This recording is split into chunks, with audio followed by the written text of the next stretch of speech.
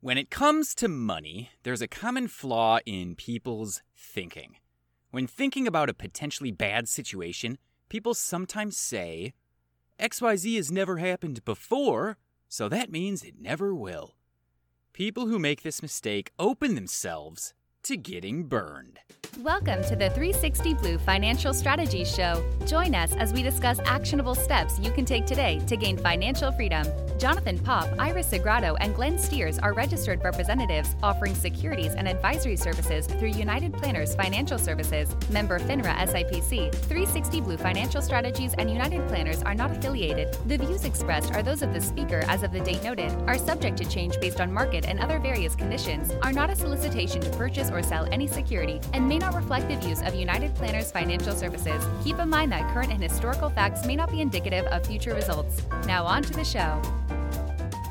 To show you what I mean, I'd like to talk to you about the Macy's Thanksgiving Day Parade in the late 90s.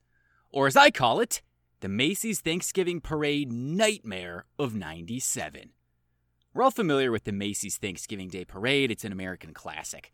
For my entire life, every Thanksgiving morning, my family would turn on the Macy's Parade and then watch the dog show that followed it. It's a world-famous parade. It was featured in the classic Christmas movie Miracle on 34th Street. The parade was born in the Roaring 20s. In 1924, Macy's was doing so well that it expanded its flagship New York City location into an entire city block. This one single store had over 1 million square feet of retail space. And to show it off, Macy's decided to throw a parade on Thanksgiving morning. But the parade had nothing to do with Thanksgiving. The parade was actually all about Christmas. They wanted to build up a buzz and get people thinking about shopping. So the thought is, you're watching the parade, you're thinking about Christmas, you're thinking about spending, you're thinking about Macy's. And from then on, the parade was an American hit, and everything ran seemingly smoothly for 73 years. Until the fall of 1997. Giant inflatable animals and cartoon characters had been the norm for a long time. You fill them up with a lightweight gas, and people hold on to them with ropes. No problem. This is how we've always done it, and this is how we'll always do it. Yeah, it's that kind of thinking that caused quite a scene in 97. What they had been used to for such a long time in New York City was winds that were manageable. New York City had faced some heavy winds before, but they never gave the inflatables a problem. So what could possibly go wrong? Thanksgiving Day, 1997, was a disaster from a parade weather standpoint. It wasn't raining, so that was good, but the wind was on the level of extreme. Well, many of the giant balloons spiraled out of control. Here's what the New York Times said about it.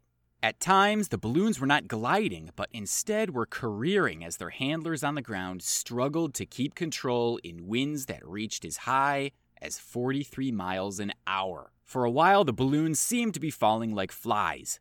Barney suffered extensive damage and had to be removed at 51st Street. The Pink Panther succumbed at 42nd Street. Quick Bunny and Cat in the Hat limped away at 36th Street. Now, when the New York Times said that the balloons were careering their handlers, they weren't kidding. You have got to go onto YouTube and see some of this footage. These balloons were manhandling the people holding them down with ropes. There's a few shots where this one guy's lying on the ground tugging on the rope that's holding an inflatable Barney the dinosaur, while another man tries to hold him down. So it's two guys on the same rope trying to not get lifted up. It's like the balloon is on the verge of lifting up into the air the people holding the ropes. Well, eventually, Barney just explodes. It starts ripping in half. You can hear the crowd going nuts as this is happening, and then he just falls down to the ground. And then there's this 6-story high inflatable Cat in the Hat, which slammed into a light post. A person who was there reported to the New York Times, "You thought it was going to bounce off," he said, "but the second time it snapped. It was suspended for an instant, then it spiraled way down. The parade just stopped. There was a prolonged silence. Your thoughts go from happy, joyous Thanksgiving to prayers. Now, when the Cat in the Hat rammed into a light post, it sent debris flying everywhere. It hit a woman in the head and sent her into a coma for a month. So this entire affair was a complete disaster. So what went wrong? Well, sometimes people make assumptions without even knowing it. It's kind of a subconscious thing. I suspect that since the parade had been going on for decades, and they hadn't ever had any trouble with the wind, that they figured it would always be safe. Unfortunately, they learned their lesson the hard way. From then on out, the organizers put new rules in place that severely limited the size of the balloons. So let's tie this in with your money. Are you guilty of making some "it'll be fine" assumptions? One assumption that people made for years was that the stock market would never go down in any 10-year period. Because that was generally true.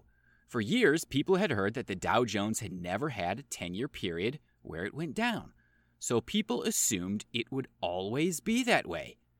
That was fine thinking until about 2010, when the market had basically done nothing for 10 years. So if you had made the assumption in the year 2000 that your investment would certainly be higher in 2010, you probably would have been disappointed. So I'm telling you this not to scare you and not to encourage you to always assume the worst. I'm telling you this because you need to have a fallback when it comes to your money. You need to have emergency money saved up because you never know what will happen. If you make assumptions that everything will be fine because it's always been fine, you open yourself up to a problematic situation. I'm sure in the beginning of this year, there were surgeons that specialized in elective surgery that thought, my field is entirely safe. People are always getting hip replacements and things like that, so my job is good to go. Time to go buy a yacht. And then the virus comes, and hospitals forbid elective surgeries for a while, and you're now out of income. Bad things can happen. So it's important to always be prepared.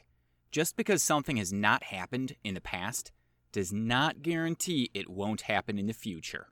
And on that note, I am done. Thank you very much for listening. Now go have yourself a glorious day. For more information, go to 360blue.com. That's THREESIXTY blue.com.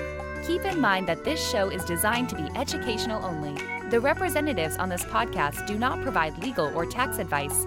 For individual guidance, please speak with someone who knows you and your situation.